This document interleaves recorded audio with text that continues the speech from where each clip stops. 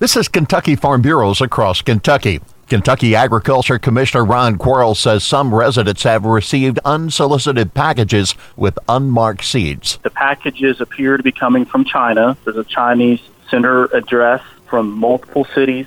They're usually coming in a plastic sack. Then inside the package are multiple seed packages. Some of them are in a little Ziploc bag. Some of them are prepackaged. Some of these have more than one types of seed in them. Quarles says it's very important these seeds be handled carefully. Do not plant those seeds. They could be an invasive species. You could be compromising our environment, our livestock, and crops. The second thing you need to do is put those seeds and the original package in a plastic sack, or we prefer a Ziploc, something airtight, and then contact our office. The Federal Animal and Plant Health Inspection Service and other government agencies are investigating the situation. This is Across Kentucky.